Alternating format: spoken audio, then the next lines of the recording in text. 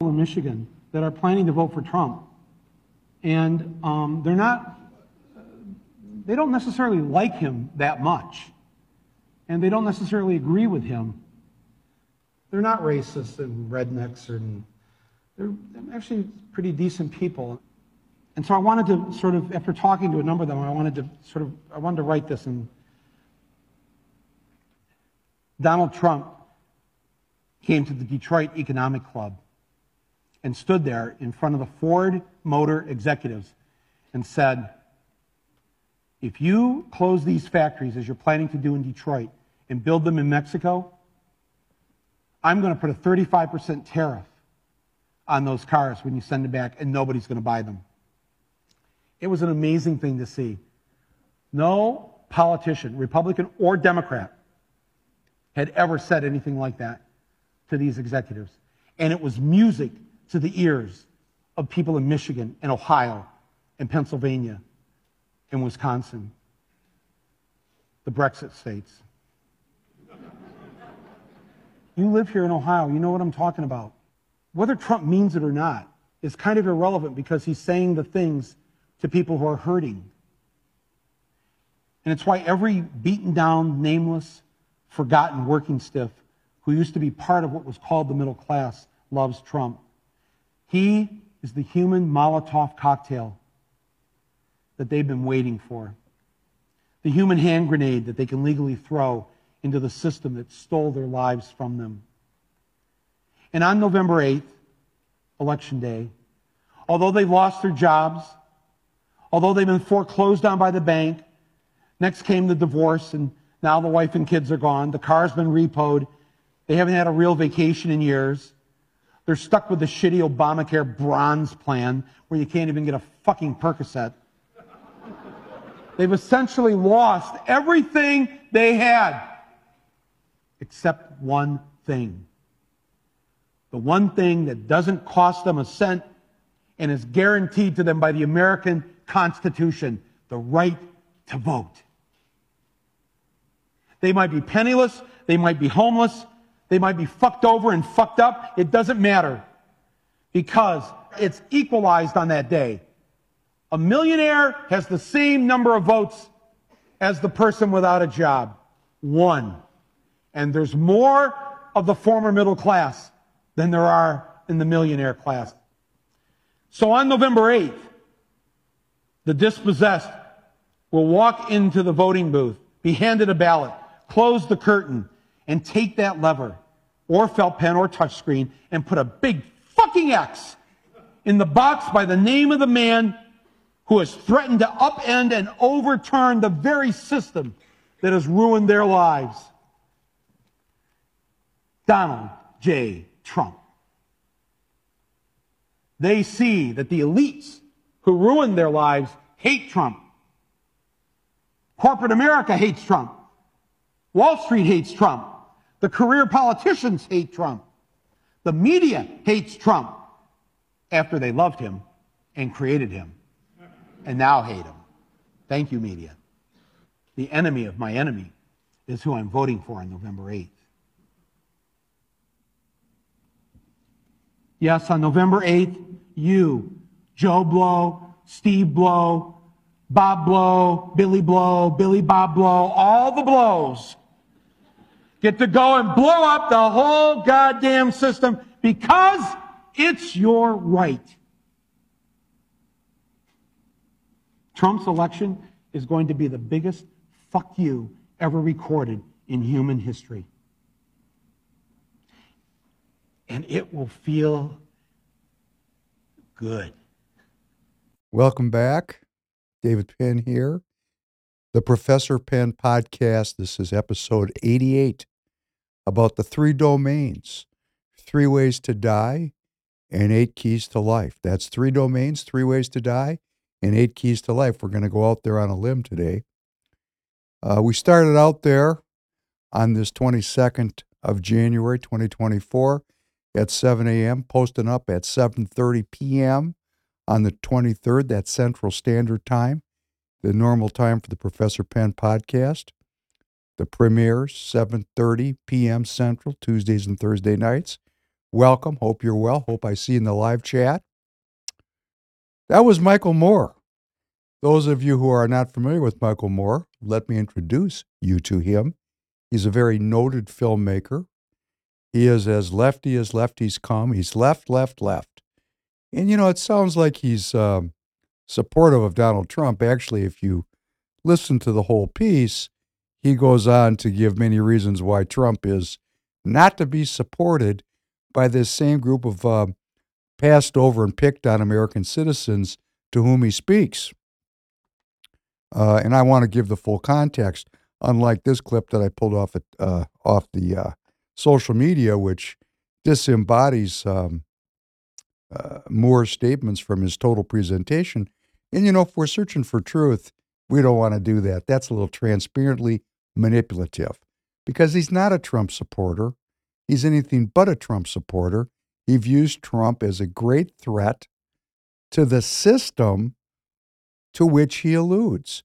And that system was always opposed by the left. And in our minds, in our historical memory, we see the left as the outsiders. They won. They took over the system. We live in the post-World War II Democrat liberal order. It's a Democrat liberal order. The left has won. And Moore sees Donald Trump and the Trump movement of American citizens as a huge threat, a threat to the system which he has spent his whole life trying to take over and to operate, and they're operating it. And we see the result. And he's talking to these American citizens that the system is parasitized. I thought that was cute. You can't even get a Percocet on an Obamacare bronze plan. I didn't know that because I'm not on the plan. I'm old enough to be on the plan. I'm just not on the plan. Just not there. Can't do it. Anyhow, the point of this open was the left knows, the right knows, the center knows, the up knows, the down knows, the white knows, the black knows, the green knows, everybody knows. Everybody knows that you know, that I know, that you know, that we all know that the system is what's on the ballot here. Let us not get caught up again in the personality of Trump. That's what is going on here. Let Trump. Let's talk about Trump. Nah, you know what? Trump is on his last leg. Let's say he wins. It's 4 years and out. He's not going to run again. He can't constitutionally, and he's getting pretty long in the tooth. It's the ideas. And I'm watching this social media so carefully. Here's a couple of the two big takeaways with the big Ron DeSantis withdrawal yesterday. Ron's out. What a surprise. I'm in the stream. I'm watching all of his supporters, his paid compradors that are out there shilling for him 24 hours a day. This is how you know somebody's on somebody's payroll. I mean, I'm doing this a lot, but I got a life. I'm not doing it 24 hours a day. Some of these people are on this thing 24 hours a day.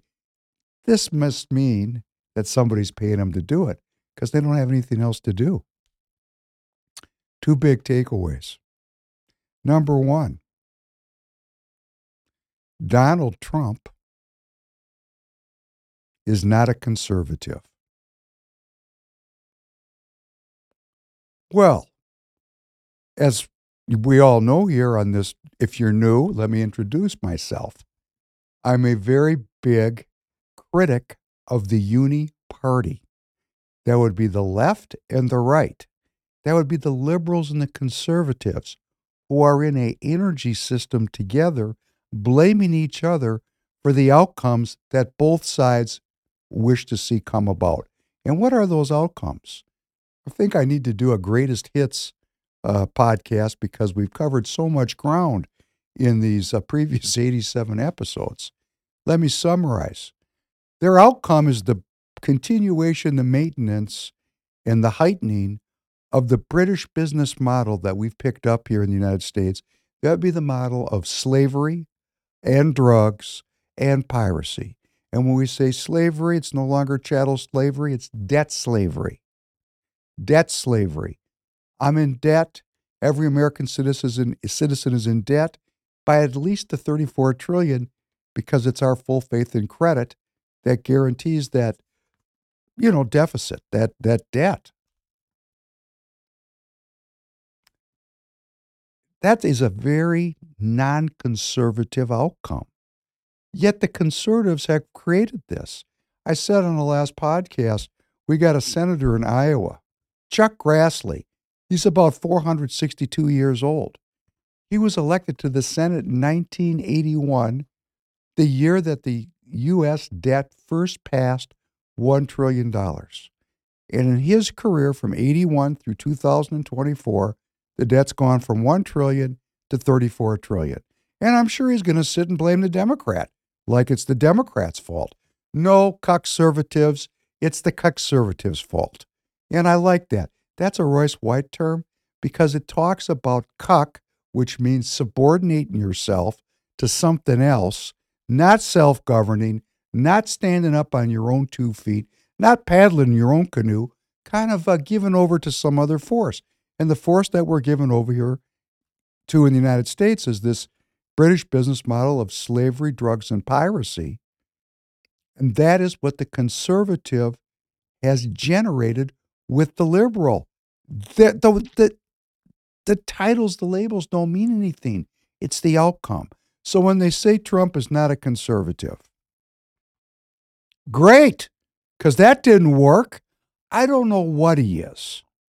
But if we're going to sit here and say being conservative with the history of racism and anti-Semitism and homophobia, which is shot through that group of people, for starters, which all the young people, like I got a new producer in here today, I don't have to ask him.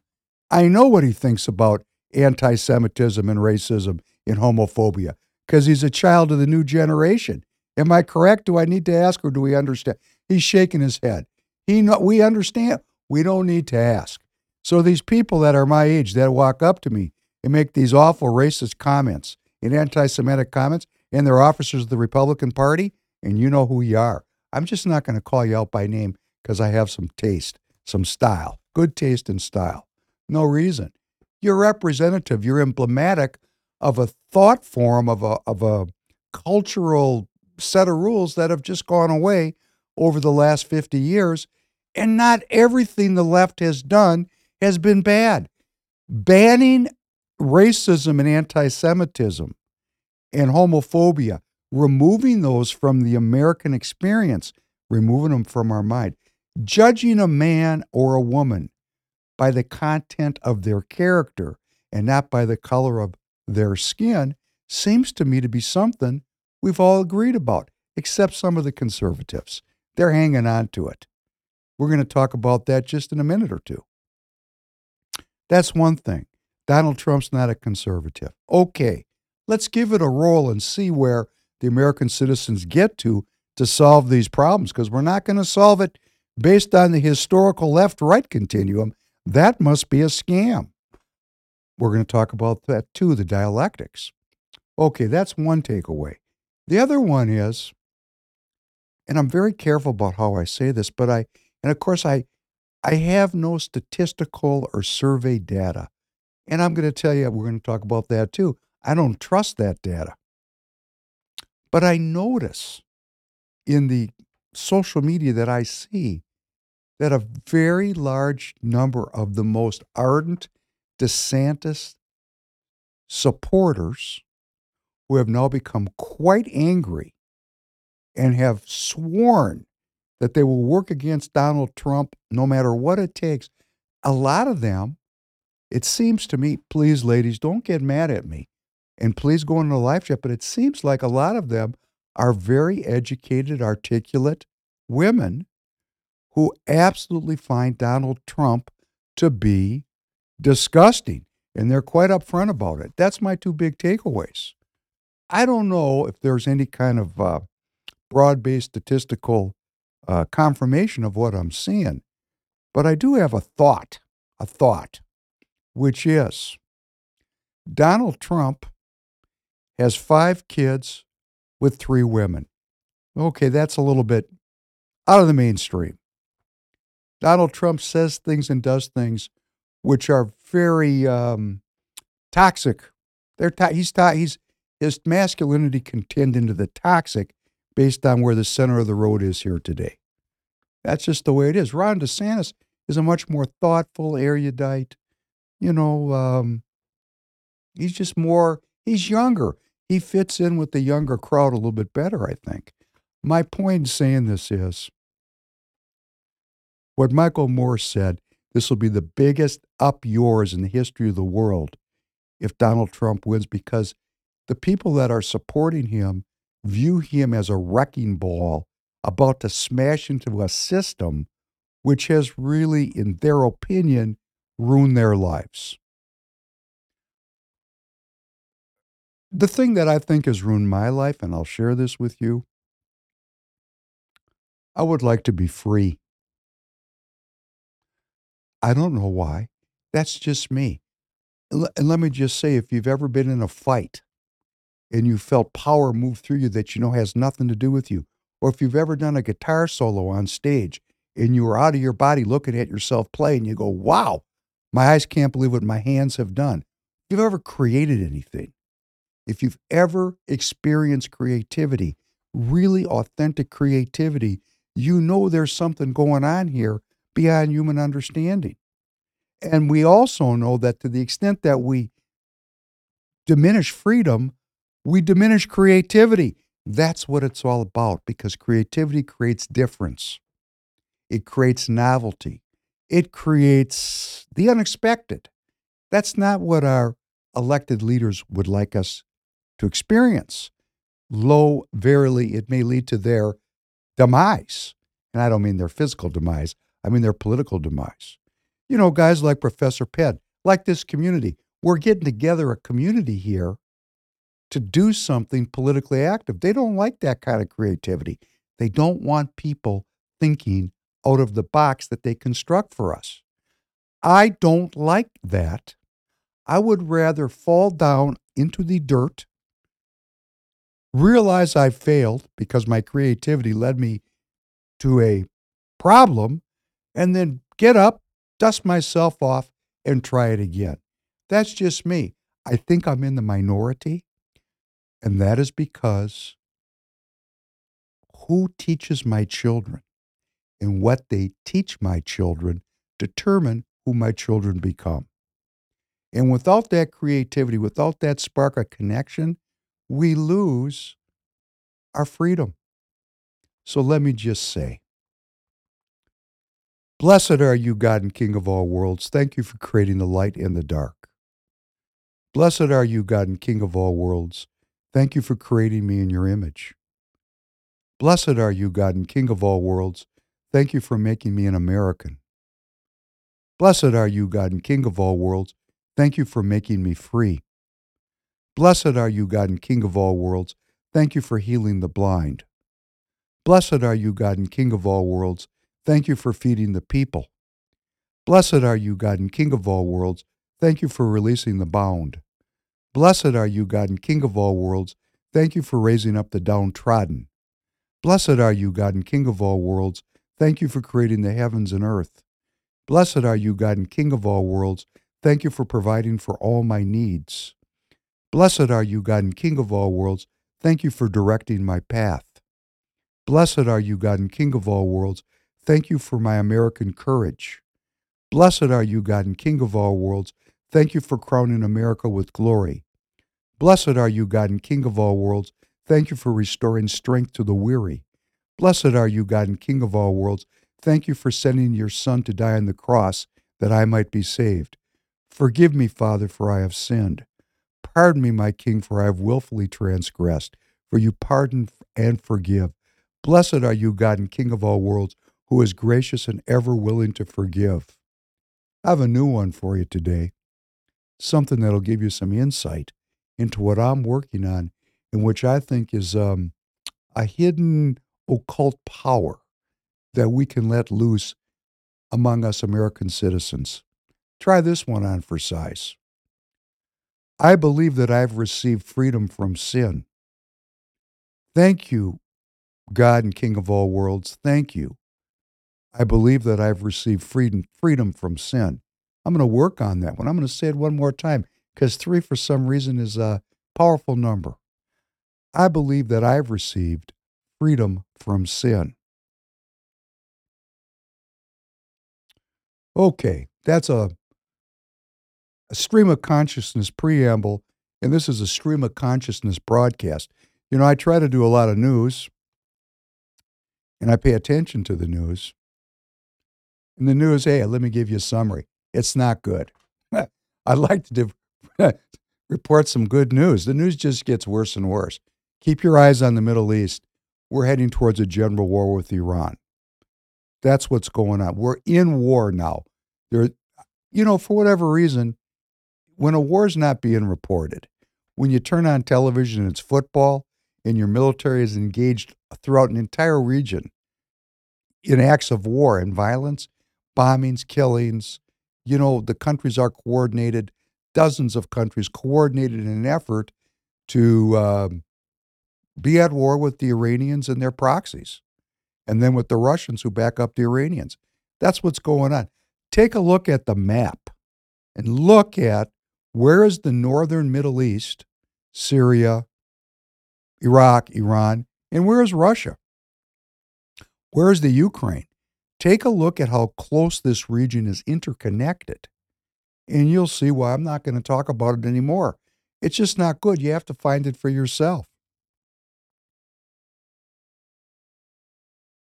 I want to take a minute and talk about Tireget. Why? We're a movement. We need money to go on. This is an expensive proposition. I'm not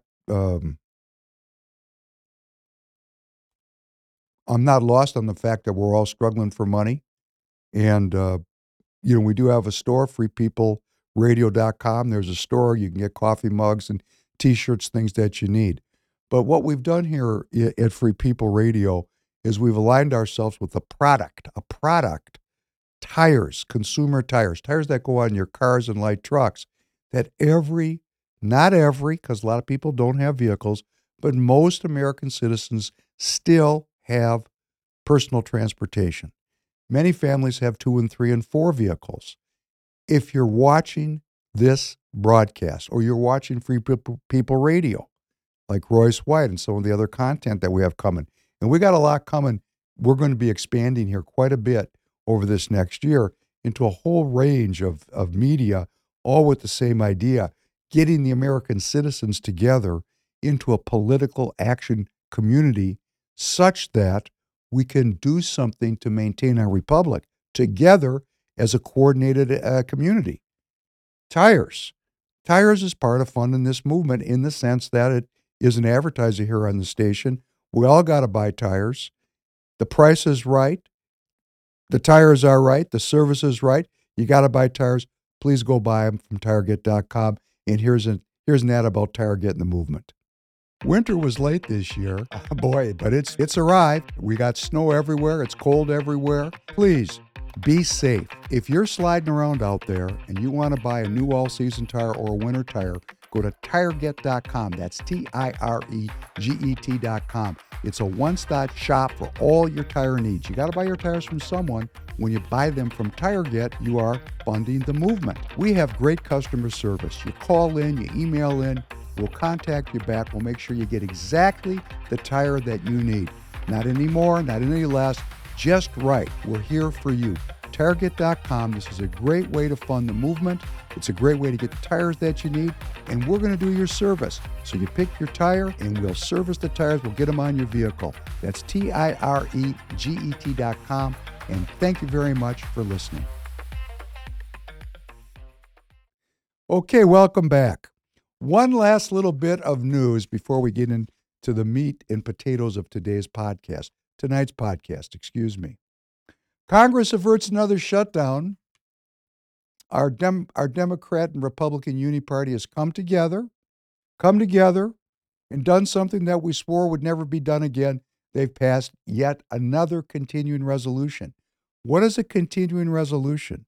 A continuing resolution indicates that the elected representatives of we the people could not sit down and hammer out a budget, which is a show and tell story, okay? Show and tell. Show and tell. If they had to hammer it out, they could hammer it out. Like, for example, if all of a sudden the well ran dry, they put up legislation in 2 or 3 days that would tell us exactly how the world's going to be. The reason they're passing these continuing resolutions is because it prevents oversight or any kind of change to the funding that's going on or the strategy of the funding. And here's the strategy. We're $34 trillion in debt. Kevin McCarthy and Tom Emmer gave us a spending bill, which pretty much controls this entire drama. The actual drama itself is just to, in case you don't like football, you can watch the Congress. It's the same thing without the high stakes of physical injury. You can get injured and show up the next day and you look fine. Unlike in the NFL where you might have to go get surgery. These people smash into each other and nothing ever happens but tomorrow's television appearance. Isn't that interesting? They're gladiators that don't really put anything on the line. They don't put anything on the line. They get to say whatever they want. And here's what they're saying. You dumb American citizens are so stupid that you're going to let us spend the country into bankruptcy so we can impose a central bank digital currency and take all your assets away. Because, of course, your assets, you dummies, your assets are the guarantee on the debt that we're running up. And a continuing resolution says nobody's looking at the debt. They're just going to keep on keeping on. So they've got a $1.66 trillion, and they say it that way, which is deeply manipulative. It's actually a $6.2 trillion expenditure, a fiscal annual expenditure, but they get it down to just the discretionary spending because the rest of that $1.66 trillion is discretionary defense and domestic spending. All the rest of it is interest and entitlements. So you can see on a $6.2 trillion budget, we only have $1.66 trillion of spending money. Like, in your home, you pay your bills, you pay your debts every month, you sit down. I still write checks, and I'm going to recommend, please, you write checks too, because it comes up the system. So when Michael Moore said, it's a giant FU to the system, yes, it is, vampires. I am not going to comply. I'm going to sit down and write checks. I'm not going to point and click. I'm getting out of the digital mindset and getting back to the analog mindset from whence I came. I give you a little pitch here. Royce White has started a 5-night-a-week radio show on the John Fredericks Radio Network. It's on 7 to 8 p.m. Central Time. You can download the John Fredericks Radio Network app at the App Store, or if you live in many major American cities, for example, Philadelphia or Atlanta or Pittsburgh, for example. John Fredericks actually owns radio station towers in those cities. So Royce White is going up on radio. Guess what? He's not governed by a set of digital rules. He's governed by a set of analog rules. And all he has to do is not swear. So if you'd like to watch Royce and follow Royce on radio, and I'm not talking about this because I want to pitch Royce. I'm saying it's radio. Professor Penn is going to get up on radio. Radio is a different method and means of communication. It's a different channel of distribution. And it's very important. And we, the American citizens, can reject, refrain, redirect some of our attention back into that analog world, or as we would like to call it, the real world. But they passed this continuing resolution. They swore they wouldn't. They said they wouldn't.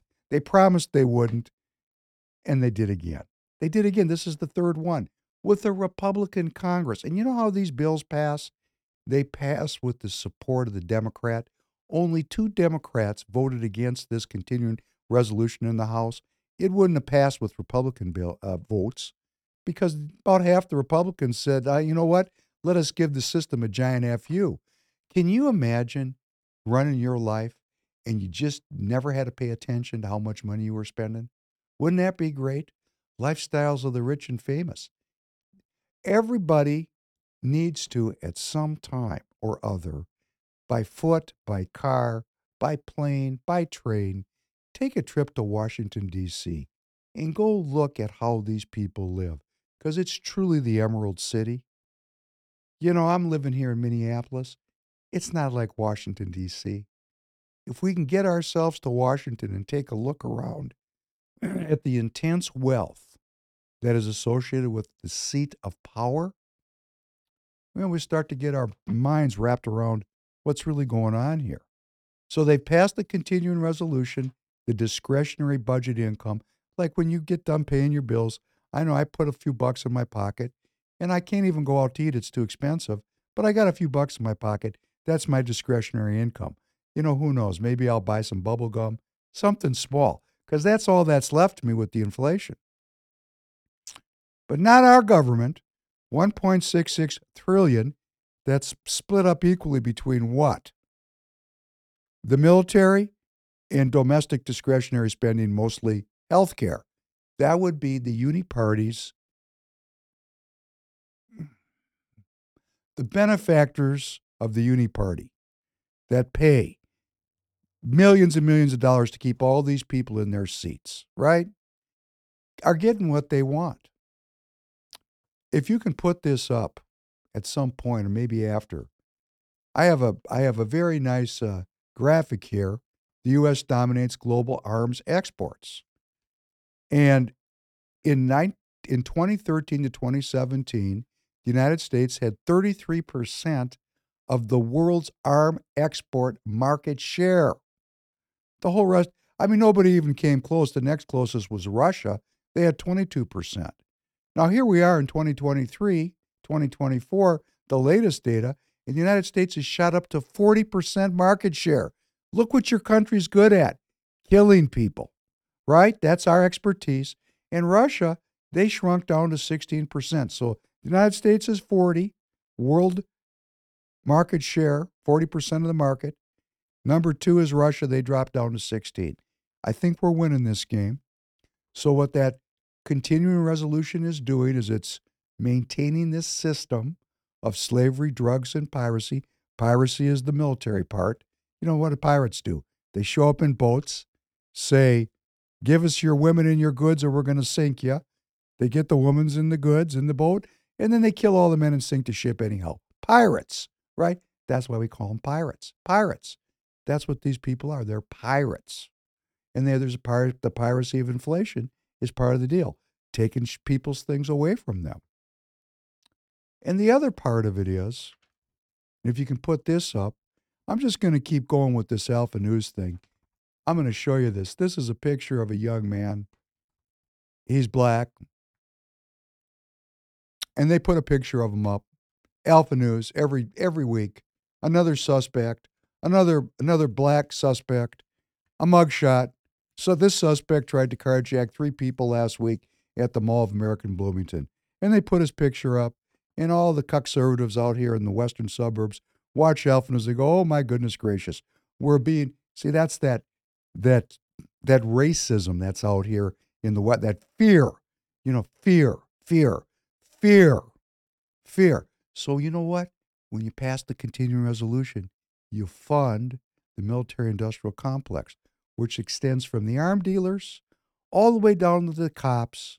And we're afraid of all these people in the world. We need all this money because, we have to defend America from the Muslims and from the Chinese and from the North Koreans and from the Russians and from all these different groups that pose a threat to the New World Order, the post-World War II Democrat liberal order.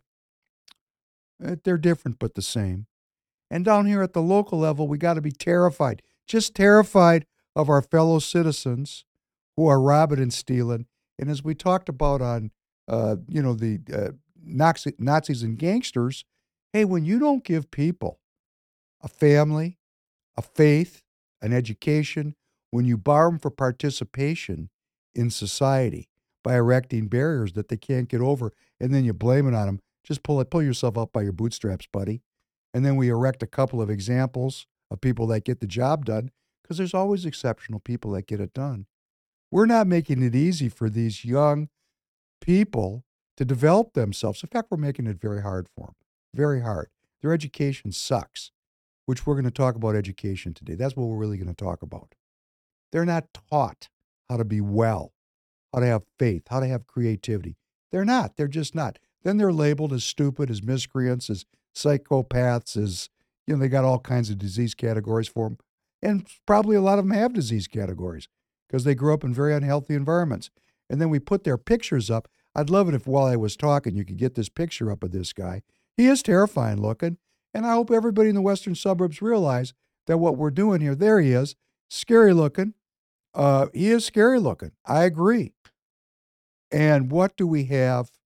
We have a government that has erected a huge military complex to protect us against foreign and local enemies. And the local enemies are erected by a company like Alpha News, a media company. It's this guy, and everybody needs to back the blue. And what are we doing? We're making sure that young black men cannot feel comfortable voting in the Republican Party. So we're not having unity. We're not coming together as the American people. We're making divisions. That's what I see in social media, is a bunch of people fragmenting the American people. We are supposed to have different opinions. That's good. Thank you very much. We are supposed to have different opinions. It's about ideas. And here's the fundamental idea.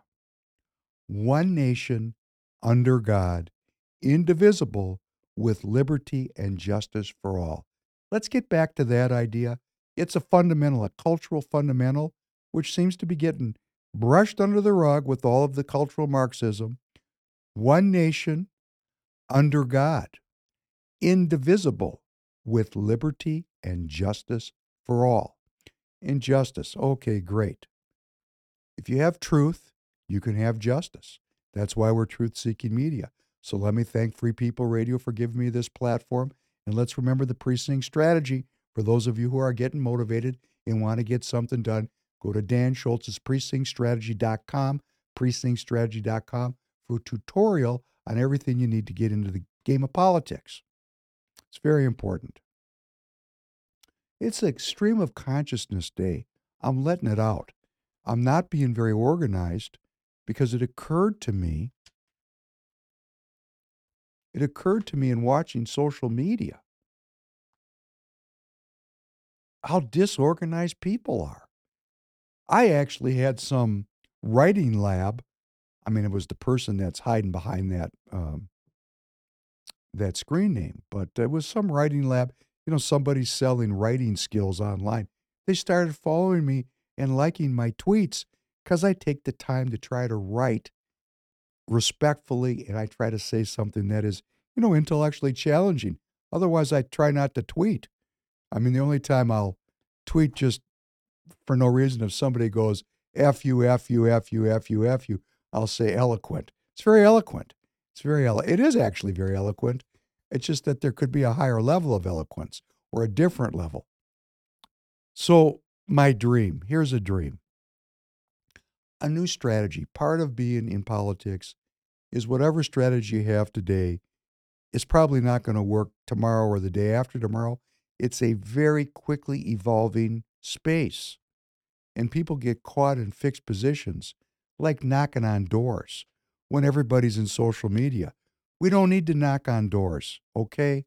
If you are an activist, of course, the Democrat understands this. That's why they win elections, among other reasons. One reason, among other reasons. I like to say this because of my friend Tom. Hello, Tom. I know you're listening. Among other reasons, they're spending their time in social media where the voters are. Right now, X, formerly known as Twitter, is relatively a free space for American citizens to discuss things with each other. It's powerful. And you're going to get bounced around a little bit in there. And come on, it's completely anonymous. It's like the guy that gives me the finger from his car. It's not really threatening, okay, as he drives away in his 4,000-pound automobile. Nothing's really going to happen. That's what social media is all about. My life gets threatened. I don't feel threatened because it's social media. I mean, people say, wingnut things on social media. But my dream is, since everybody's there, all the activists are there, and we tried this last time, I said to the audience, please go follow Prof. Penn Podcast on X. I'm at the Prof. Penn Podcast. Prof being the abbreviation for professor. Prof. Penn Podcast. Please go follow me there. And here's my dream. I'm posting the shorts up there. I'm posting the long form episodes. I'm putting in tweets. I'm putting up the news that matters. I'm working in there. And I'm getting good at it. And if we all came in together, and I mean the whole Free People community, and I'm going to talk to Royce about this, and we all work together, retweeting, reposting, supporting each other, we could actually organize quite a digital door knock online on X. And I think this is something we want to work towards. So please go follow me and start to take down the shorts and the episodes and send them out to your friends. And I'm going to tell you another reason why it's important. Here we are on YouTube, and of course, we're up on Rumble at the same time. We're on Apple Podcasts. We're all over. We're ubiquitous. Remember that. We're going to have to post everywhere, right? Got a new engineer in here today, Mr. Yeager. Mr. Yeager's cool. I like Mr. Yeager. Anyhow, on YouTube, this is last week. I hadn't been getting any new people. And I'm looking every day because you do get hung up in the endorphin rush of how many people are listening. Not that I'm giving over to it. It's just a metric about how this community is forming up. And I hadn't had any new people in a long time. And I looked, and there was 9 new people. And I thought, oh, that's great. And I looked back a minute later, 60 seconds, because I needed another endorphin rush. And those 9 people were gone, and 3 more. I was 3 down from where I started the morning. What's that? And I got all these people showing up in a live chat, and thank you, that I've never heard from before. And please, if you're watching, come in. And please watch during the live premieres if you can, so we can talk to each other. But I need your help. I need you to click the like button. I need you to leave comments. I need you to distribute the shorts. I need you to bring new people. And when I say I and you, I'm asking for your help. I need help. How does that sound? Let me make an I statement. I need help. I need help building this community. So if you like the content, please do all the YouTube things that you can do to help us with those algorithms. And here's the number one thing. Bring people to the live premieres. That'll help. Go on X and subscribe and be in the Prof. Penn podcast community. And let's get after some of these people. Let's self-reinforce. Let's take this very simple ideology. It's very simple. I would like to have borders, both spiritual and physical. And I'm more focused on the spiritual. And we're going to talk about that very soon here. Borders, spiritual and physical, turn public debt into public assets so my children don't have to be poor. And then let's end the endless wars so they don't have to get killed serving overseas. I got another young producer in here. And how old are you? 24 years old. There is no draft for the 24-year-old people of this country. They feel they're living in safety and security. What they don't understand is our Congress is building up the energy to reinstate a drafting process as soon as possible. This is very supported by the left. The left wants all young people in to the military because when we strip away your personality and burn you down to survival and then reprogram you exactly the way we want you to, this is called mind control. And why do I know about this? Well, after 3 days of no food and no sleep and physical activity 16 to 18 hours of those days, and I mean serious physical activity, after 3 days of that, it kind of levels the playing field. you're hungry, you're tired. Just standing at attention in the hot sun is a challenge. Some people give up just from that. I know I wanted to. And then they tell you how things are going to be. Let me tell you about that story in a minute.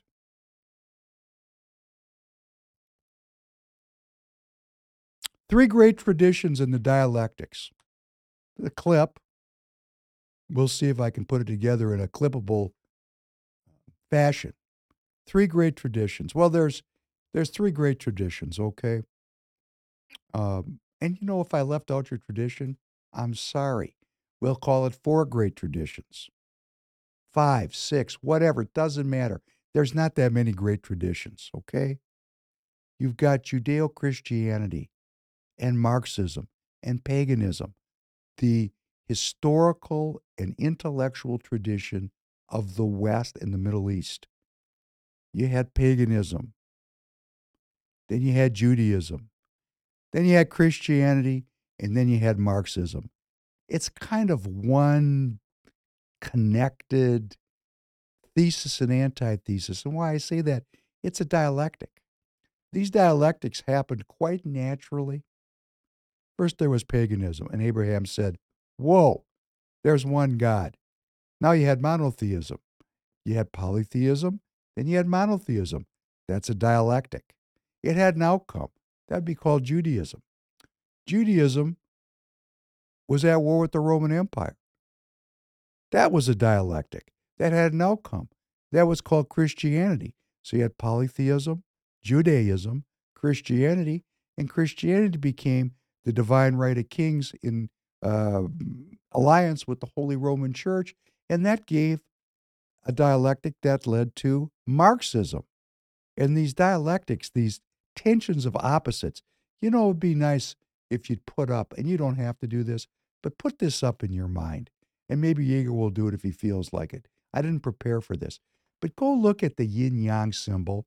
This is of another great tradition, the Asian philosophical tradition.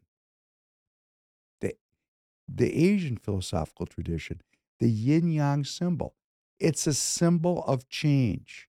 It's a symbol of the dialectic, because this dialectic is a natural occurring phenomenon that's baked in to the cake of creation, like man and woman. There's a nice dialectic, isn't it? Let's get off the I could come up with 10 dialectics.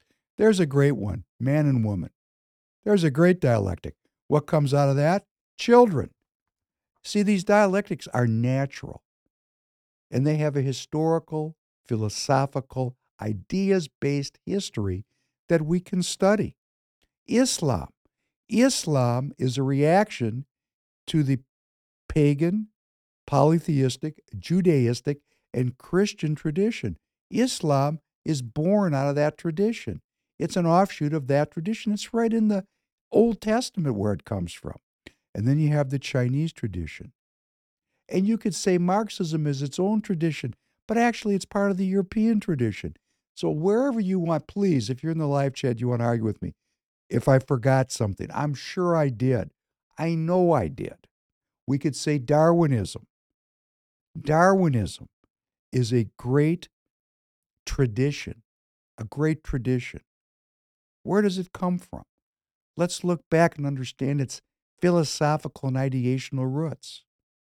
But if I was going to say three great traditions, okay, we got Judaism, we got Christianity, and Islam. That's three. Maybe it's one. We got Marxism. Maybe that's four. Maybe that's one. We got China and the Asian philosophy. Oh, that's different. And I can say this, and I'm going to say this to everybody. I did not learn these things just from a book. I speak Hebrew. I read Hebrew. And I've studied the Old Testament since I was about 7 or 8 years old. Now, am I a scholar? No, I am not. Do I put myself up as some kind of Old Testament expert? No, I do not.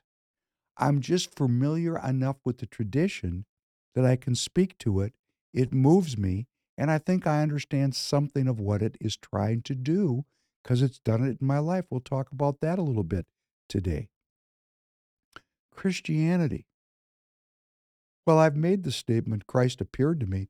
I mean, you can't be any more frank about, wow, where did that come from when you're raised Jewish? And I mean religious Jewish.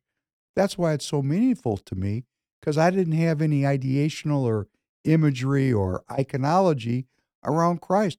Jewish people are raised to believe that Christ was not the Messiah. And that's saying it nicely.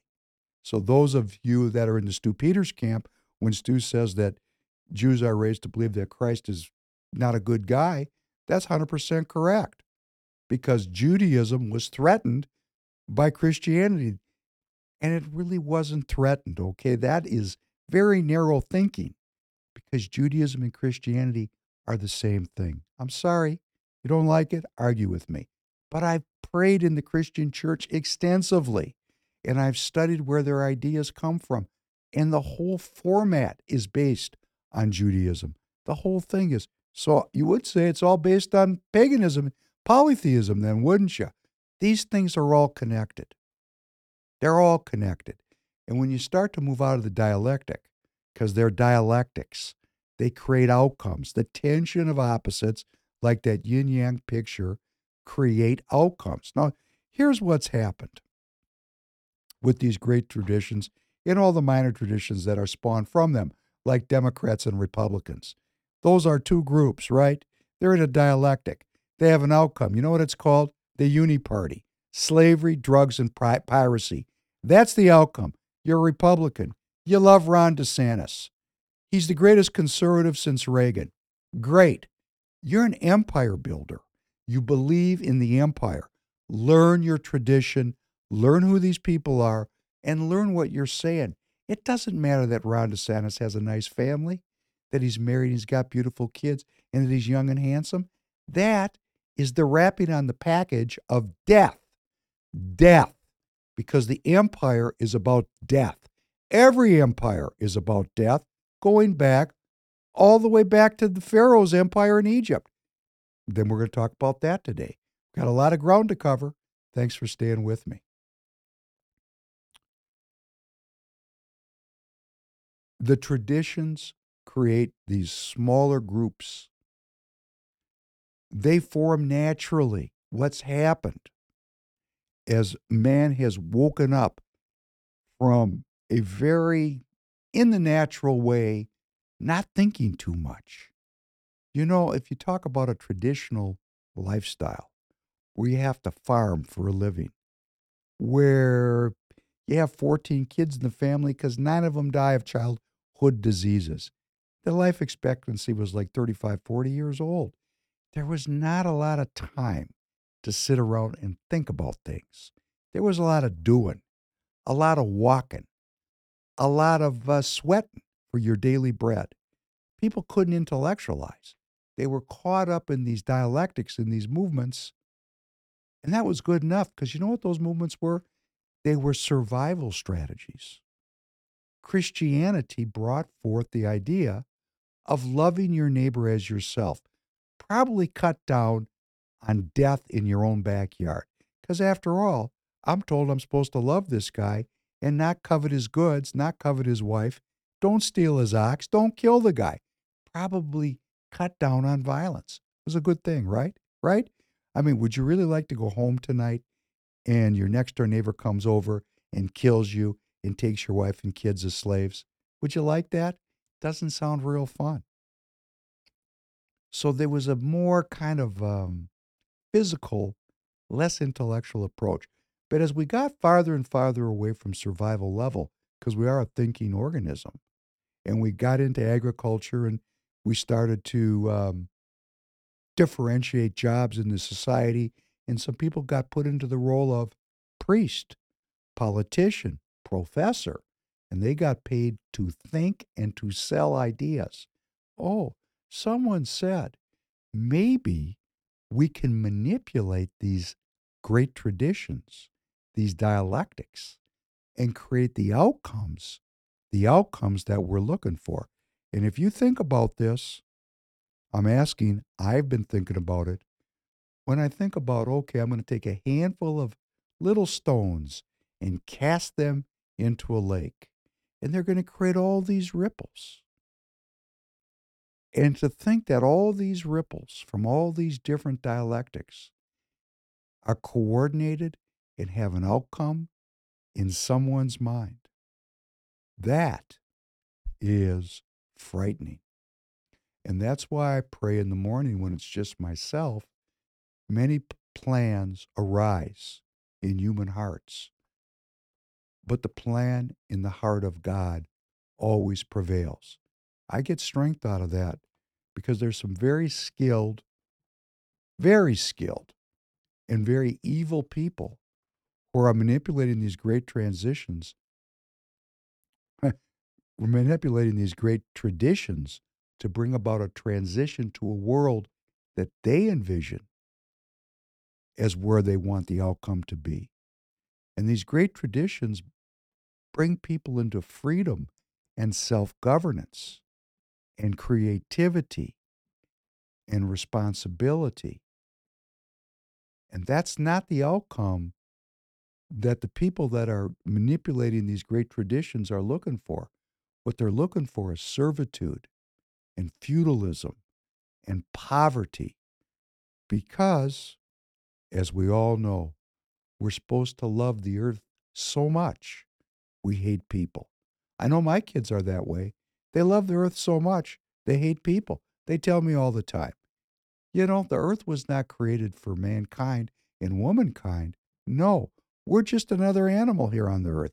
I just was hearing that last week. Okay, you know what?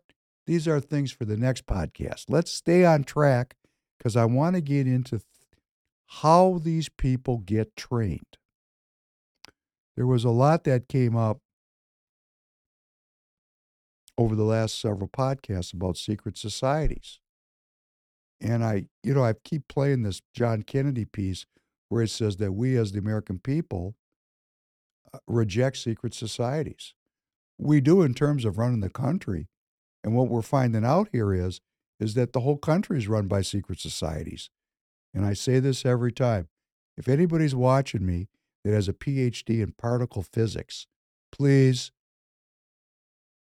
chime in the live chat because we, the American citizens, don't know anything about what you're doing in that secret society of PhD physicists. We read some of it. It sounds like a good story. But when I see those particle beams that are now all over the news, that, our navies have lasers, just like on Star Trek. They're shooting stuff down. Where did that come from? What's the next rabbit to get pulled out of the hat here that you scientists have come up with in your secret societies? What's the next rabbit that you're going to pull out of your hat? That disturbs me, scares me, because I know they're Darwinists and they don't have any allegiance to the one true and living God or to any of our sacred traditions that go back thousands of years. In fact, they think they got a better idea. That's why I get some comfort in many plans arise in human hearts. But the plan that arises in the heart of God will always prevail. I'm going to stand on that. And I'm going to keep saying, I believe I've received freedom from sin. Want to beat these people down? I think we better look at some spiritual, esoteric strategies for enhancing our ability to prevail here, to get strength here. I'm looking for it. That's why I keep saying, I believe that I've received freedom from sin. I believe it. I believe I've received freedom from sin. Say it. Can I have an amen?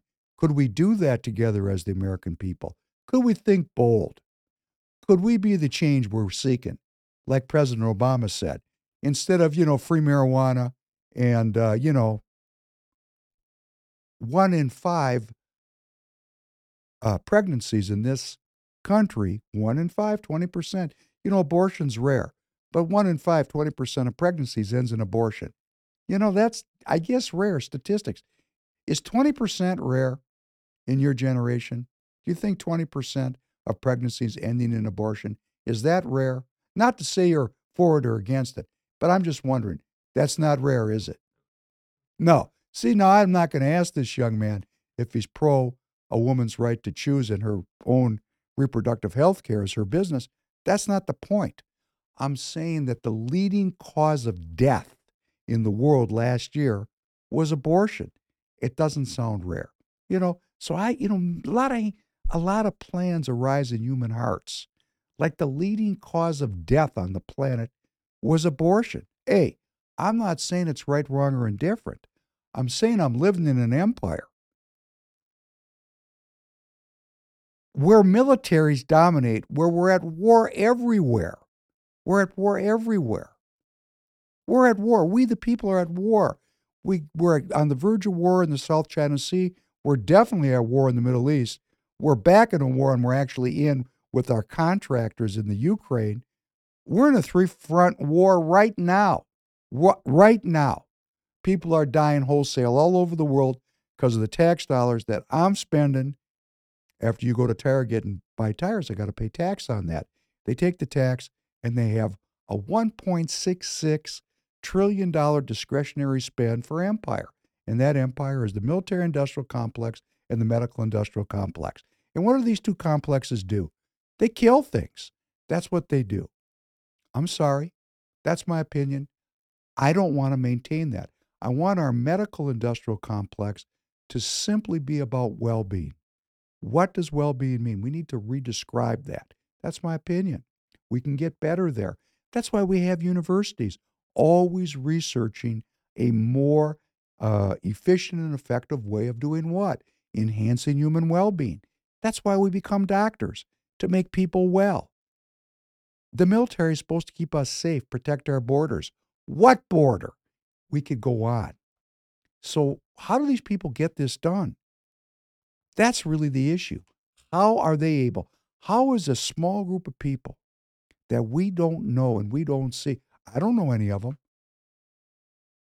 how are they able to manipulate the dialectic of these great traditions, like conservatives and liberals, Democrats and Republicans, left and right, red and blue?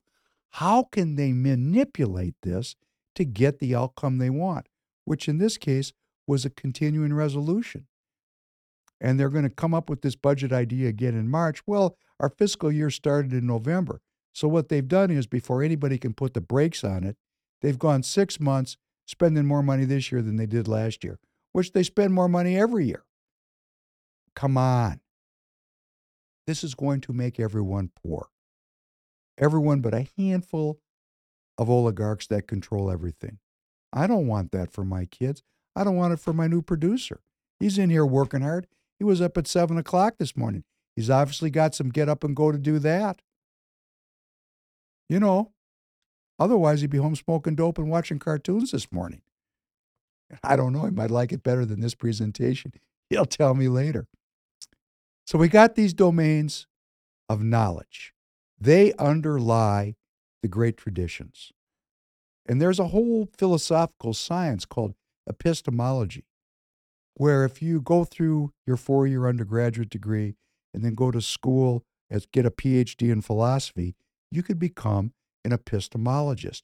You could study what is knowledge? Where does it come from? How do we know if it's true or false? You're an epistemologist. It's a very important thing to consider.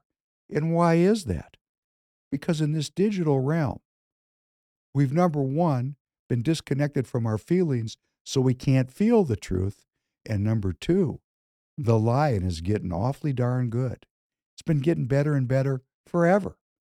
It's so good that I personally have no idea what's going on. That's why I look at dozens of news sources trying to figure out what's going on, because I'm dependent on somebody else to tell me. And this goes back into the three domains of knowledge. Now, I have a right as a student of the Judeo tradition and the Christian tradition, and I've studied the Darwinist tradition because I went to an East Coast school and I read and I write and I can do math. I was trained in that tradition. And I've also been trained in the Eastern tradition. I mean, I have a wide range and a great depth in these traditions. And I'm going to say again, I am not a scholar, so if somebody's watching and go, well, you're wrong about this and you're wrong about that. Yes, if you want to say that I missed it on this and I missed it on that, please correct me because I'll just learn from you. But I have this unique gift, which I thank God for, to look at things very holistically. And some of these descriptions that I find in one domain, in one tradition, might work a little bit differently than some of the others at this time or that time, which means I'm very situational how I use what I know, and I'm not bound by any of this because it's all the property of humanity. And I like there's a tradition in Native American life and a tradition in the East about the grounds and basis of knowledge. And here's what it is. There's what you know. There's what I know. In other words, what I can see, what I can smell, what I can taste, what I can feel, what I can remember, what I can calculate myself, what I personally know. That's what I know. That's what I know. Then there's this other body of knowledge where experts tell me what I'm supposed to know. And they use many times equipment that I don't understand to probe the unseen world or the world that's very far away, like a telescope or microscope. I could learn how to use those implements, but I didn't. Someone else is telling me what they discover, and I believe them, or I don't, depending on my perspective. And I want to comment about polling and about data and about my experience on X, which leads me to believe that you can justify statistically any position you want to fence on any given day. In fact, the idea that Free People Radio is truth seeking makes us a novel organization because the people that I'm seeing on X, they're not truth seeking. They're just seeking to manipulate me, no matter what the truth is. And that is, not new. This has been going on a long time, like forever. But the difference is with the digitized world, they're so very effective at it. And we, the people, have given up our ability to farm for ourselves. We're dependent on the system in large part. Therefore, we give over to the system, and the system is lying to us. And many, many, many facts are really not facts. They're trying to use that dialectic to get an outcome, which might not even have anything to do with my well-being, probably doesn't. So I'm going to say that the first domain is what I know for sure. The second domain is what I know for sure because somebody told me with scientific instruments and scientific method. I'm at the point now where I'm questioning that because I can't rely on people to be honest because we've gotten so far away from the sacred honor that was associated with being human. We always had cheats and liars and criminals, or as the Arabs like to say, priests and politicians and prostitutes. The three P's: priests, politicians, and prostitutes, sharmuta. They've known about this. This goes back all the way. But the digitized part of it makes it so immeasurably more powerful that I have to question that second domain. So I have my first domain of knowledge, what I know, because I know it. And you can't take it away from me because it's me. It's my smiles and cries. You can't take away my smiles and cries, and you can't take away how I interpret my smiles and cries because that's me. That's me. Okay, can't take it away. You can try. You can try. You can put me in the hot sun and deprive me of sleep and food for 7 days and make me work out 16, 18 hours a day. It didn't work with me. It works with most people. It didn't work with me. I can't be hypnotized either. So some of us hang on to our smiles and cries. I don't know why. I am sure about this, that if I was tortured long enough and hard enough, I'd have to make a decision to die or give in. I haven't been in that spot. And for all the people that have been in that spot, I've known people like that. And may God bless and heal you. May God bless and heal you. And that's that third domain. The third domain is the domain we know it's out there. Of course, the guys that dominate the second domain, they say there is no third domain. But that's human arrogance, right? There's a third domain, and that's the world we know is out there that we know nothing about. So Chief Sequoia, no, excuse me. What am I saying? Chief Seattle. Excuse me. Chief Seattle, when meeting with the U.S. military, and I've told this story, I'll tell it again. When they were meeting to have a peace conference, and the U.S. military, that would be the Yankees, the Union Army, was trying to get Chief Seattle to take his tribe and go to the reservation. And the U.S. military general took a big stick at the sit-down and drew a big circle in the dirt, and he said, this is what the Indian knows. Well, that's what they said in those days. Called him an Indian. And Chief Seattle got up and he took his stick and he drew I left one out. The general drew, this is what the Indian knows, and then he drew a bigger circle that encompassed the small circle, and he said, this is what the white man knows. So what the general was saying is, we white people know so much more than you Indians. Just do what we tell you to do. Be our children, we'll take care of you. That's what he was saying. Drew those two circles, a little circle for the Indian, a much bigger circle for the white man that encompassed the Indian's knowledge. And Chief Saddle got up and he took his stick and he drew a giant circle that encompassed both of the other circles. And he said, this is what nobody knows. That's a great story.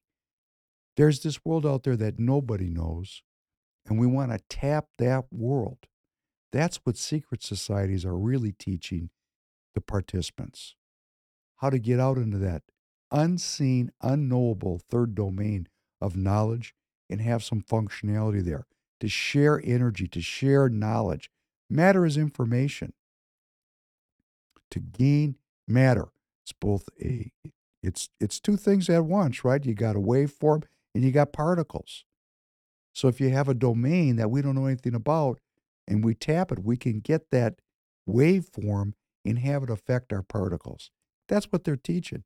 I know I'm going far out there, and if you're a physicist, please be kind to me. I'm doing this on the fly first thing in the morning. It's not the words that matter. It's the idea of what do you learn in the secret society. And they teach you about the first thing you learn is what are the domains to be studied. So if you're a scientist, there's only two domains. It's what you know and what you can study with instruments. And then you can bring that data back and know more. They don't acknowledge that third circle that encompasses everything. The secret societies, many of them do. So here's 8 key concepts, because we've got 3 domains.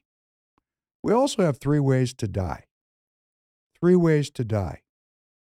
Continuous concern or anxiety, having nothing or poverty, or having a disease. This is called the 3 emptying factors. Having nothing, continuous concern, continuous anxiety, and disease. Those 3 states of energy, states of mind, will empty you and kill you. So you have 3 domains of knowledge, 3 ways to die and no longer be part of the domains. And here's 8 key concepts. 8 key concepts that can help a human being work their way through these domains of knowledge and avoid the 3 emptying concepts thereby lengthening their days. Now, this is religious, but I'm taking it out of a religious context. I'm just going to talk about 8 key concepts. Courage. Courage is important. Courage is very important. Courage. The courage to do what you need to do. The courage not to give up. The courage to get up. The courage to defend yourself. The courage to defend what you believe in. The courage to defend your family. The courage to defend your country. The courage to defend your faith. How do we develop courage? Well, then we're going to talk about that in the future. We're just talking about what the concepts are. Courage. I have to do my own self-inventory. How courageous am I really? How courageous am I really? I know what I've done, but I don't know what I'm going to be called upon to do. Courage. Concentration. Concentration. We have to be able to focus on the task at hand. We have to be able to concentrate our energy, not by straining. It's not about straining. It's about focusing with a relaxed awareness so that we can give and receive from our environment. Focus. Focus. Courage and focus. Those two things go together. Endurance. If you have courage and you have the courage to focus, you have to be able to do it enduringly so that you can develop skills. Just because you have the courage to focus, that's just like knock, knock, knock. I want to get in the door. I'm courageous. I want to focus. Let me in. Okay, now here, come on in. Study. You have to endure. You have to be enduring. This is a key concept, to be enduring. How do you practice that? Well, we're going to talk about that, God willing, in the days to weeks to come. Because these are things, courage, concentration, endurance, we actually can develop those. That's what they do in the secret societies. They let these people in. They vet them out. And how they vet them out is they have a series of exercises and tests which forces the participant to be courageous, to have concentration, to endure. That's what they're teaching. They're teaching honesty in many of these secret societies. Some of the societies teach how to lie, but not to the people in the society. We don't lie to our seniors. We just don't. Not in those secret societies. First of all, the seniors, generally speaking, are attuned enough to know when they're being lied to, which, where I came up from, would get you an ass whipping. But honesty is fundamental to development, any kind of development. If you're lying to yourself, how are you going to be able to self-assess and move forward? So honesty, it's right in the 10 Commandments. Thou shalt tell the truth, because it's integral to the development of a healthy, well human being. Honesty. Humility. Humility, number 5 of 8. Why? Because if you are courageous and you can focus and you have endurance and you're honest, now you're going to have power. Well, power, if you turn out to be an arrogant ass, is going to sink you. This is where you start to get into the higher levels of the training.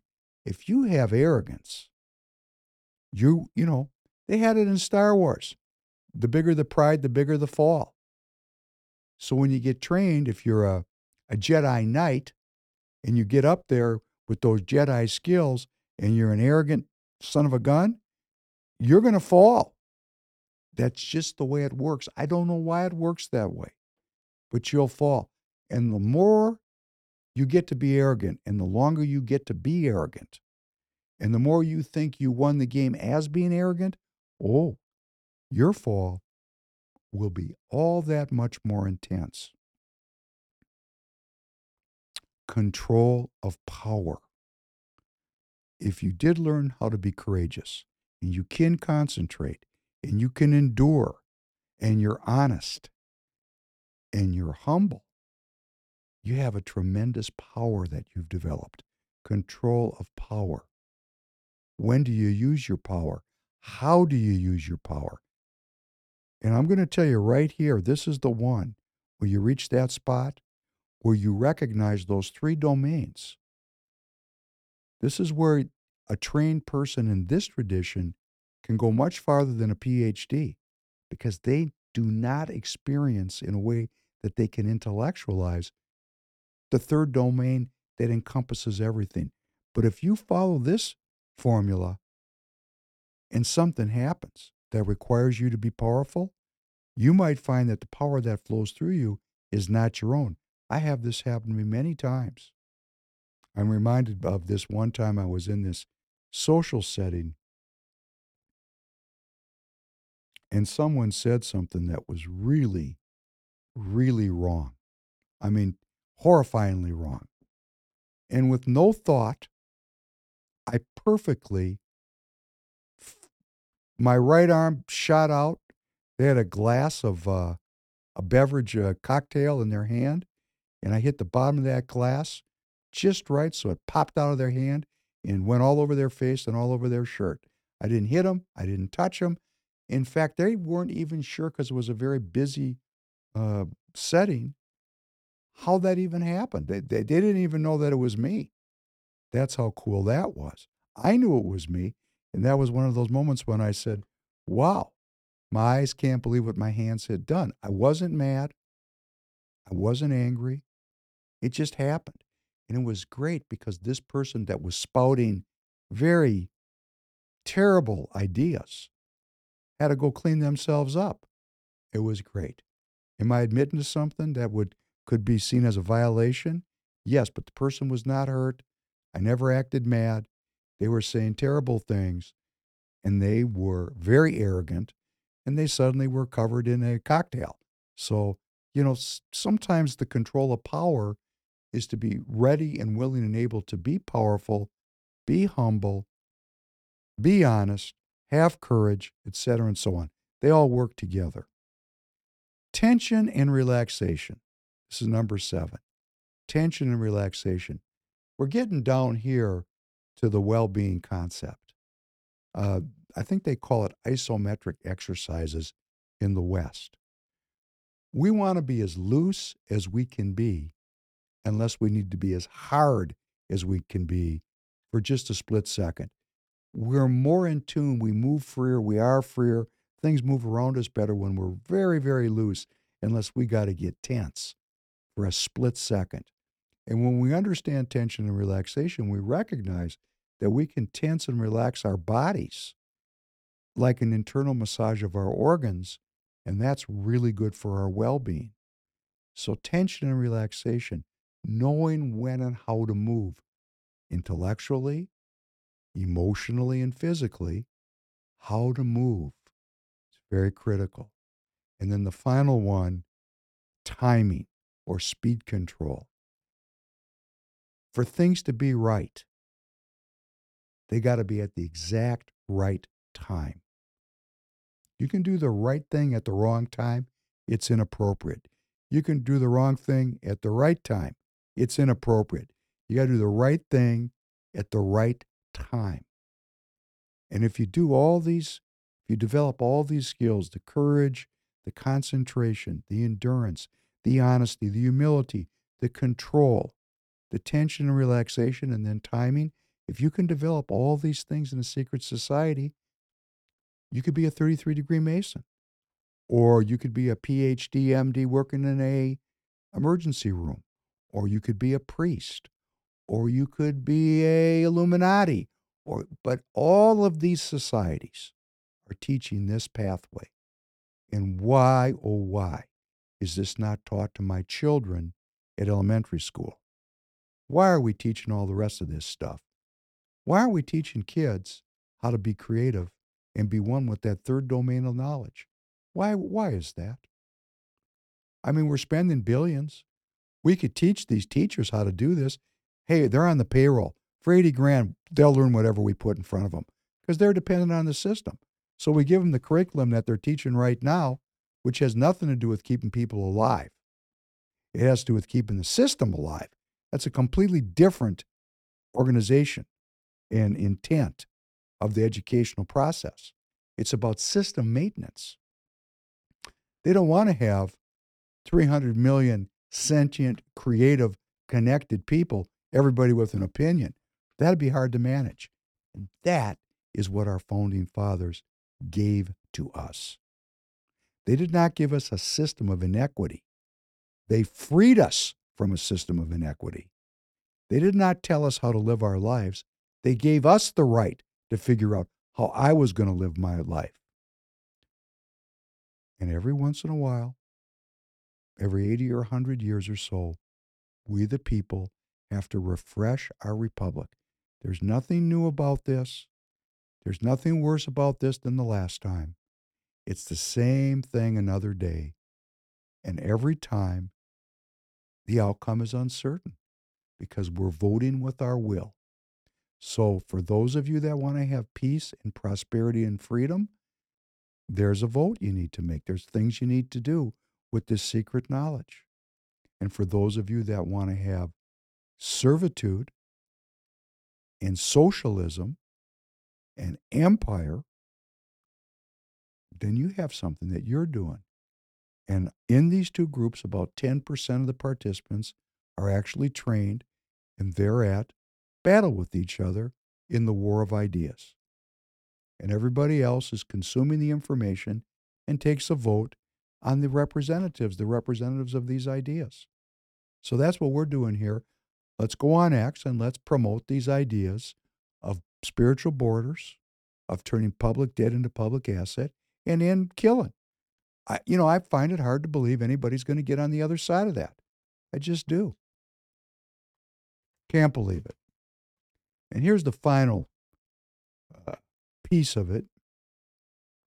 When you're in these secret societies, when my young producer, did you go to public school? Went to public school.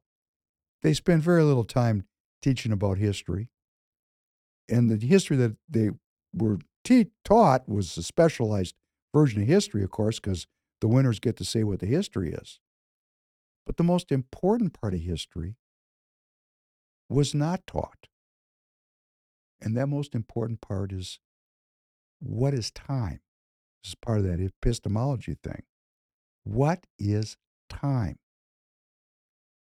Why are some people relatively timeless and able to move into the past and the future and see like they're prophets, so to speak? And other people don't have those skills.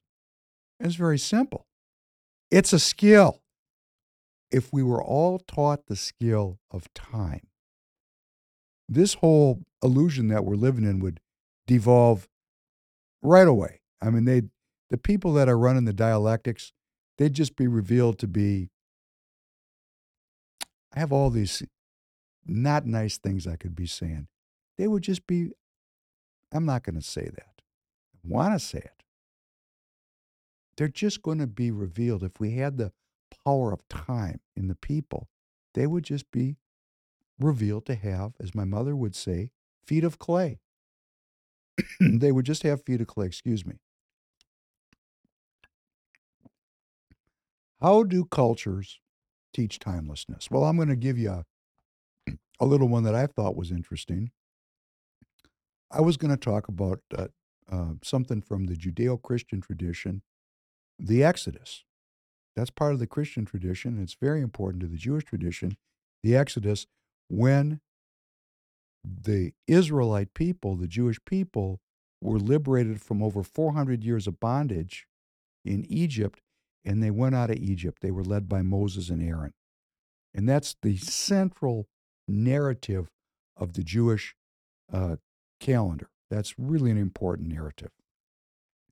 And that's where timelessness is taught. And I wanted to talk about the story of the Exodus and how that story is kept alive generation after generation after generation.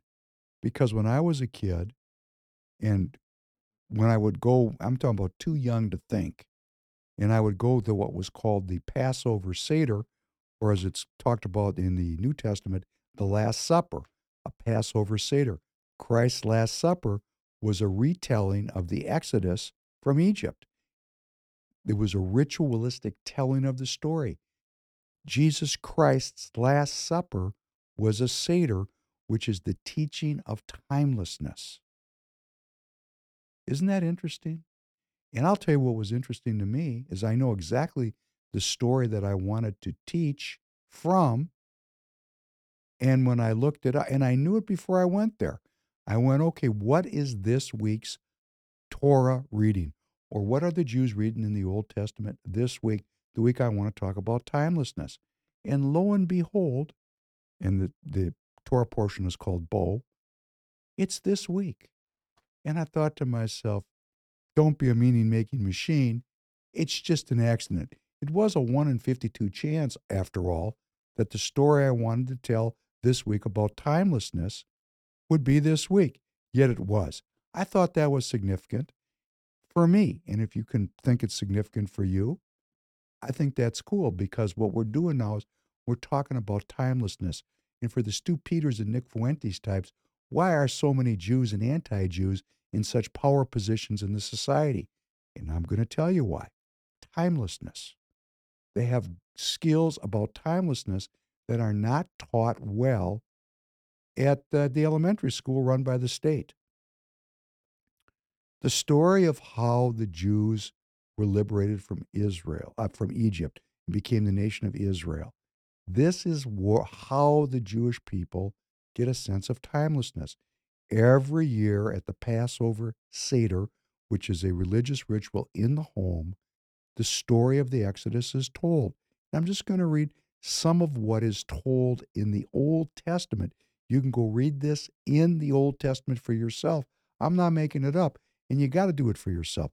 I'm just going to read some high points, and maybe I can transmit the timelessness that I received as a young man, as a young kid. The Lord said to Moses, "Come to Pharaoh, for I have hardened his heart and the heart of his servants, in order that I may place these signs of mine in his midst. And in order, listen to this, and in order that you tell into the ears of your son and your son's son how I, God, made a mockery of the Egyptians and my signs that I placed in them, and you will know that I am the Lord your God."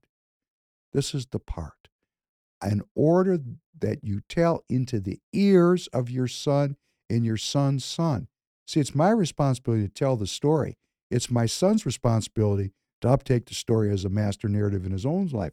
This is written the way it's written, very carefully. So Moses and Aaron went to Pharaoh and said, let my people go. For if you refuse to let them go, behold, tomorrow I'm going to bring locusts into your borders. So there's 10 plagues that we remember at the ritual dinner of the Seder in the basement of our home. High ritual, grandfather, father, and son, all together with all the family members. And it takes 2 or 3 hours to go through this thing. And we're hungry, and they count out the plagues to remind us of God's power. And the way they say it, dam, and a drop of wine goes on the plate like blood. Sfardea, on the plate it goes. Shkinim, on the plate it goes. And you're sitting there, you're like 5 or 6 or 7 years old. You're going, shit, these are plagues. This is serious. Darkness, boils, locusts, stuff that you don't want to deal with. And God is saying, hey, you need to remember this, because I did this to liberate you from 430 years of slavery. This is powerful stuff. When you're too young to think it through, when you get around people that believe it, it passes itself on. And then Moses was a supernatural character. Moses stretched forth his staff and over the land of Egypt, and the Lord led an east wind in the land, and all that day and all that night. And by the time it was morning, the east wind had borne the locusts. So Moses had this special relationship with God. Hey, everybody'd like that. That's the edge that'll get you girls, right? At least that's what you think when you're young and arrogant. Moses could stretch forth his staff and do God's will. What a great deal when you're talking about saving the people from bondage, from slavery. This sticks in your mind. You see Moses. Of course, then you get Charlton Heston. If you haven't watched, have you ever seen the movie The Ten Commandments with Charlton Heston? Up, down the memory hole it went. There's a great movie, The Ten Commandments with Charlton Heston as Moses, which I'm sure Stu Peters would say came out of the Jewish media, which it did. But it's a great depiction, and that added, because it tried to be very faithful to the text, it added to the imagery. It's like, oh, wow, they're telling me this in the basement of my house, and now I'm seeing it on the new color TV. Whoa, this stuff is for real. And I'm starting to project myself into the past, because we do it every year. On the first 2 nights of Passover, we can't eat this sumptuous meal that Grandma has made until we go through this ritual for 2 or 3 hours where they even drink, because you got to get a little woozy to uptake this stuff. And everybody gets to participate. The youngest kid in the room gets to ask questions called the Ma Nishtana, 4 questions.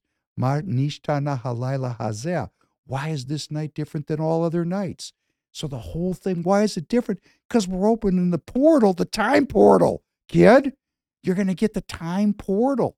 You're going to get to go back in time because you, young son, must believe that you were personally redeemed. You must see, they teach me this. I learned this. I must see myself as being personally redeemed, like I was in that crowd of 600,000 Israelites that boogied out of Egypt. Wow. It's cool. It gave me a sense of timelessness. And they weren't done. There was more plagues. The Lord said to Moses, stretch forth your hand towards the heavens, and there will be darkness over the land of Egypt, and darkness will become darker. Well, this guy's got power. This is cool, isn't it? We got liberation from bondage. We've got a great man, a hero, Moses. We've got supernatural events. We got God intervening for the Jewish people, and I am there myself, which means, first for the Jew and then for the Gentile, we're all in the process of being liberated from the business model of slavery, drugs, and piracy, which the pharaohs perfected and has been passed on secret society to secret society since the land of Egypt. So we've got 2 great dialectics, be called good and evil, light and dark. Listen to this one.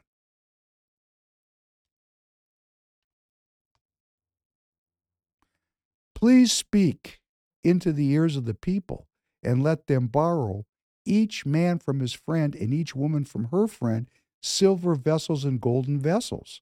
And the Lord gave the people favor in the Egyptians' eyes. Also, the man Moses was highly esteemed in the land of Egypt in the eyes of Pharaoh's servants and in the eyes of the people. So these people believed, and they got all the money. Now, this was kind of a shakedown. We don't have to get into the particulars of why the Egyptians gave up all their gold and silver to the Israelites as they left. But the fact is they did. So you got signs and wonders and keymen and liberation, and God's hand is involved because God said, I didn't send an angel or a seraph, I came myself. And you, David Penn, have to see yourself in that crowd of 600,000 people as if you were there. Please pass me another glass of wine. This is getting good. And there was another plague. There's 10 plagues. I'm just picking out some that are the heavy ones. And so Moses said to the Lord, at the dividing point of the night, I will go out into the midst of Egypt, and every firstborn in the land of Egypt will die, from the firstborn of Pharaoh who sits on his throne to the firstborn of the slave woman who is behind the millstones, and every firstborn animal. Hey, now, this is heavy. All the firstborns are dying. This is a theme that goes on here all the way up to the time of King Herod and the birth of Jesus, killing off the firstborn, also known as ethnic cleansing. Ethnic cleansing. People want to take issue with the book. Okay, that's another podcast. The point is, God was at war with the gods of Egypt and was smoking these dudes. I was a big winner. This was 1967. I was almost in my teenage years, and I'm reading this story, and then the Jews are beaten up in the 1967 wars on people that want to destroy them. Hey, it's a comeback. I'm relating to this stuff. Now I'm giving you the personal. The skill is timelessness. What is time?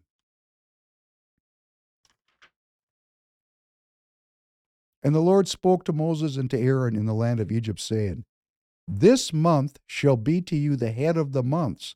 To you it shall be the first of the months of the year.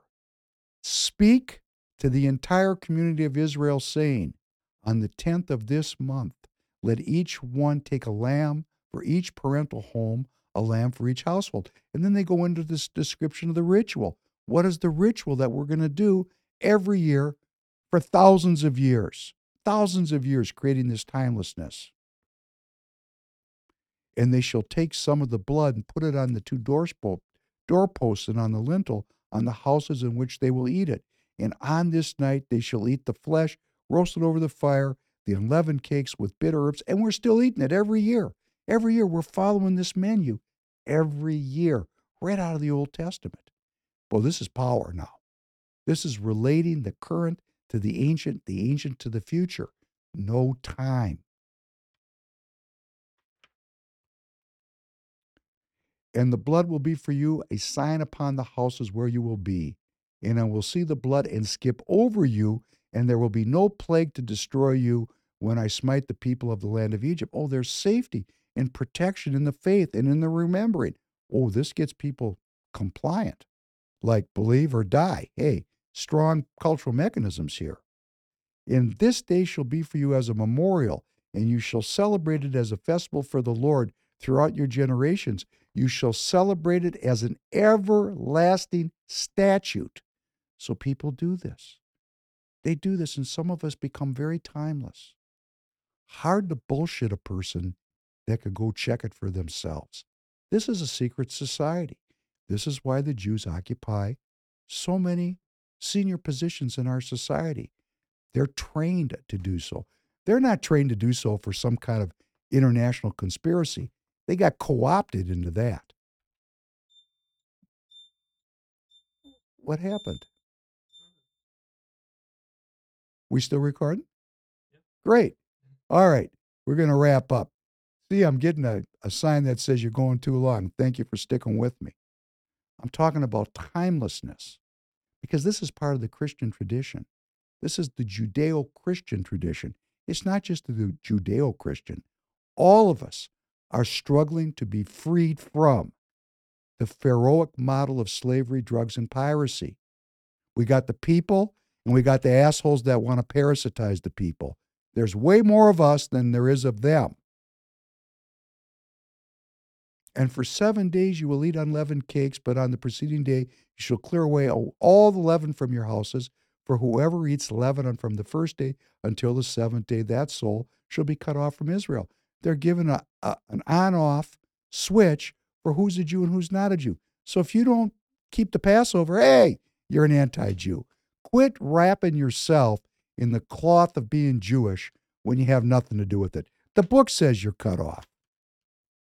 And you shall keep this matter as a statute for you and your children forever. Forever is kind of timeless, isn't it? Isn't that timeless?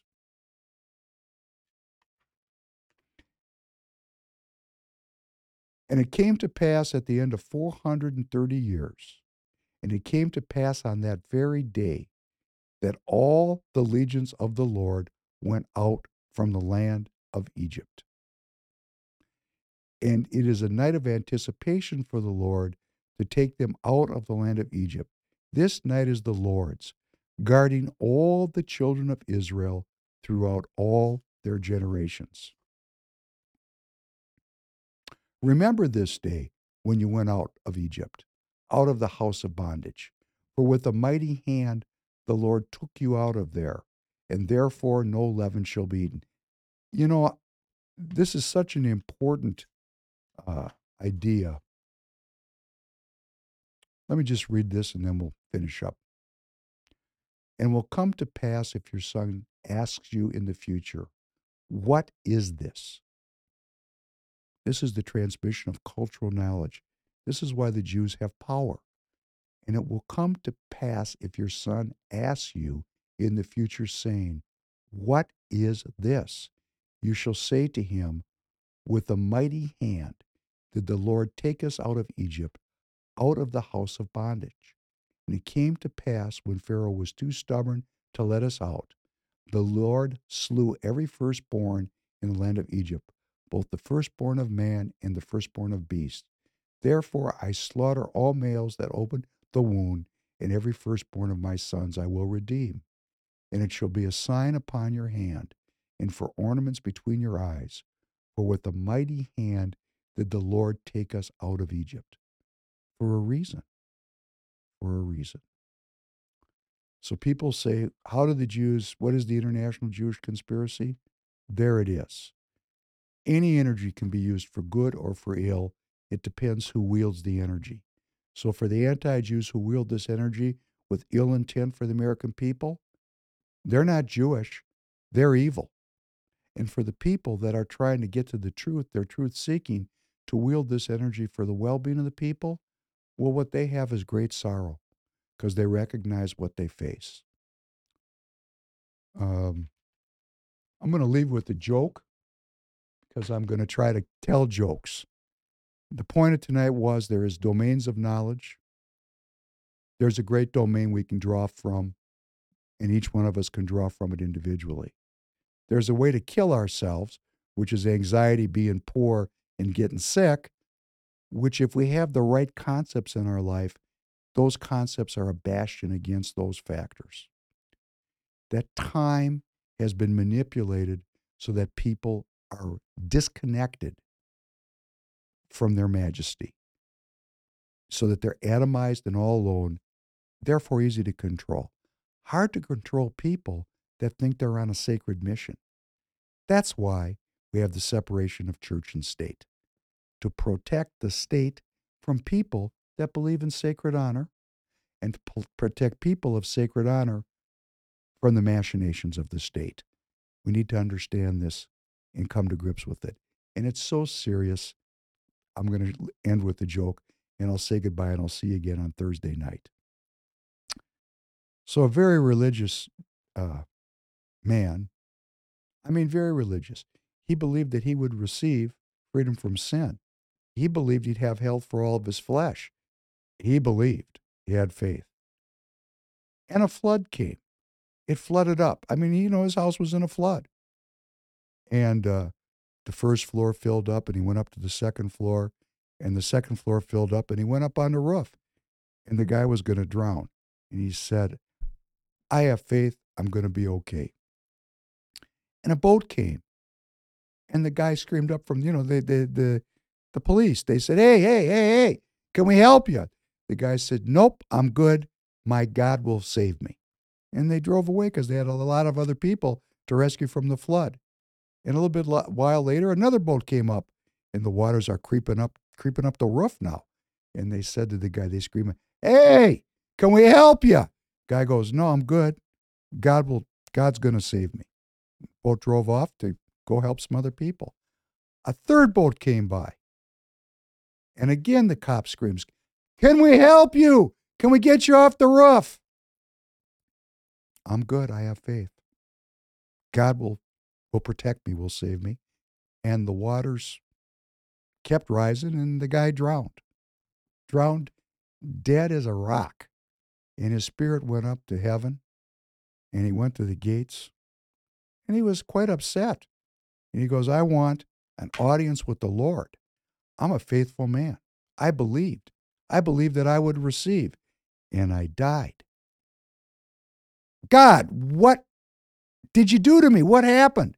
And God said to him, schmuck, I sent 3 boats. So on that note, I'm going to keep telling jokes and trying to get better at them. Thanks very much. We'll see you soon again. Be well. Timelessness and training are due to all American citizens. Thank you very much.